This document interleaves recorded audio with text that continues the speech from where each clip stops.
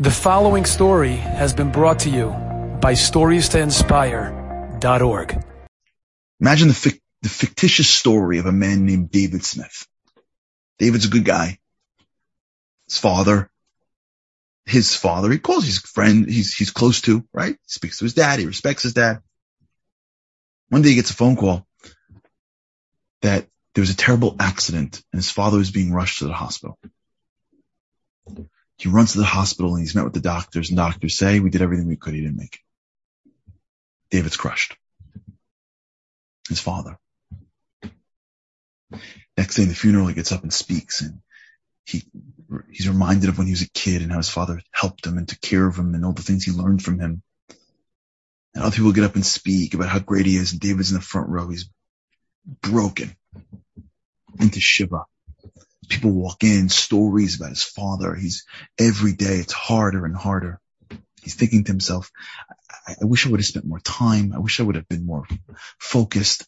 I got so busy with my life. I spoke to my dad, but I didn't realize what I had, and now that it's lost. The last day of Shiva, the doctors come in from the hospital to pay respects. And they're sitting in the room and they look over to David and they say, it's so interesting. Who's the man, Jonathan Smith? David says, it's my dad. He says, your dad's Jonathan Smith?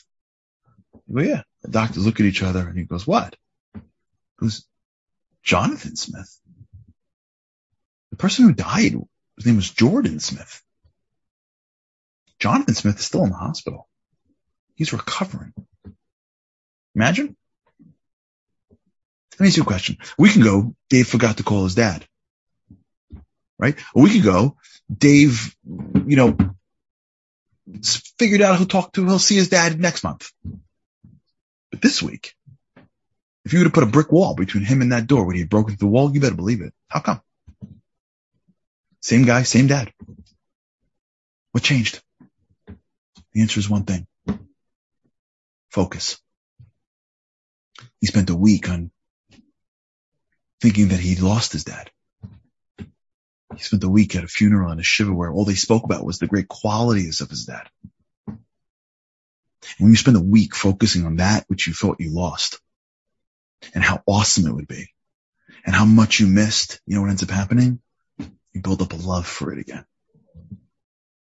That same person, 1 week later, totally different person. You know what this week's about? It's not about sadness. It's about mourning. And mourning is focusing on what we had.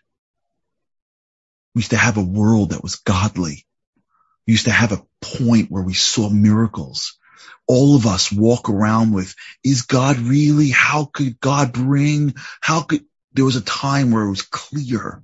There was a time when things worked in a way of values and morals. There was a time where I walked around and felt the bounce in my step because I had a relationship with the creator of humanity. This period of time is not to be sad. It's to be focused. So that we realize what we once had. And when we realize that our Father in heaven didn't die, He's there waiting for us. We don't become sad during this week. We become focused. We become courageous and brave to go find Him, to go bring Him into this world. We become deeper people that want bigger things in life than the small materialism that we've become happy enough with. The great Nasiva Shalom writes in his book that the hours of this week of the 9 days is 216 hours because that's the numerical value of Aryeh, which is a lion. You know how you know you're doing the 9 days right? When you come out like a lion looking for God. This week could be the most powerful week of our year and our lives. If we spend the time thinking about what we lost, what life could look like with godliness, with God revealing Himself to the world, what the world can look like.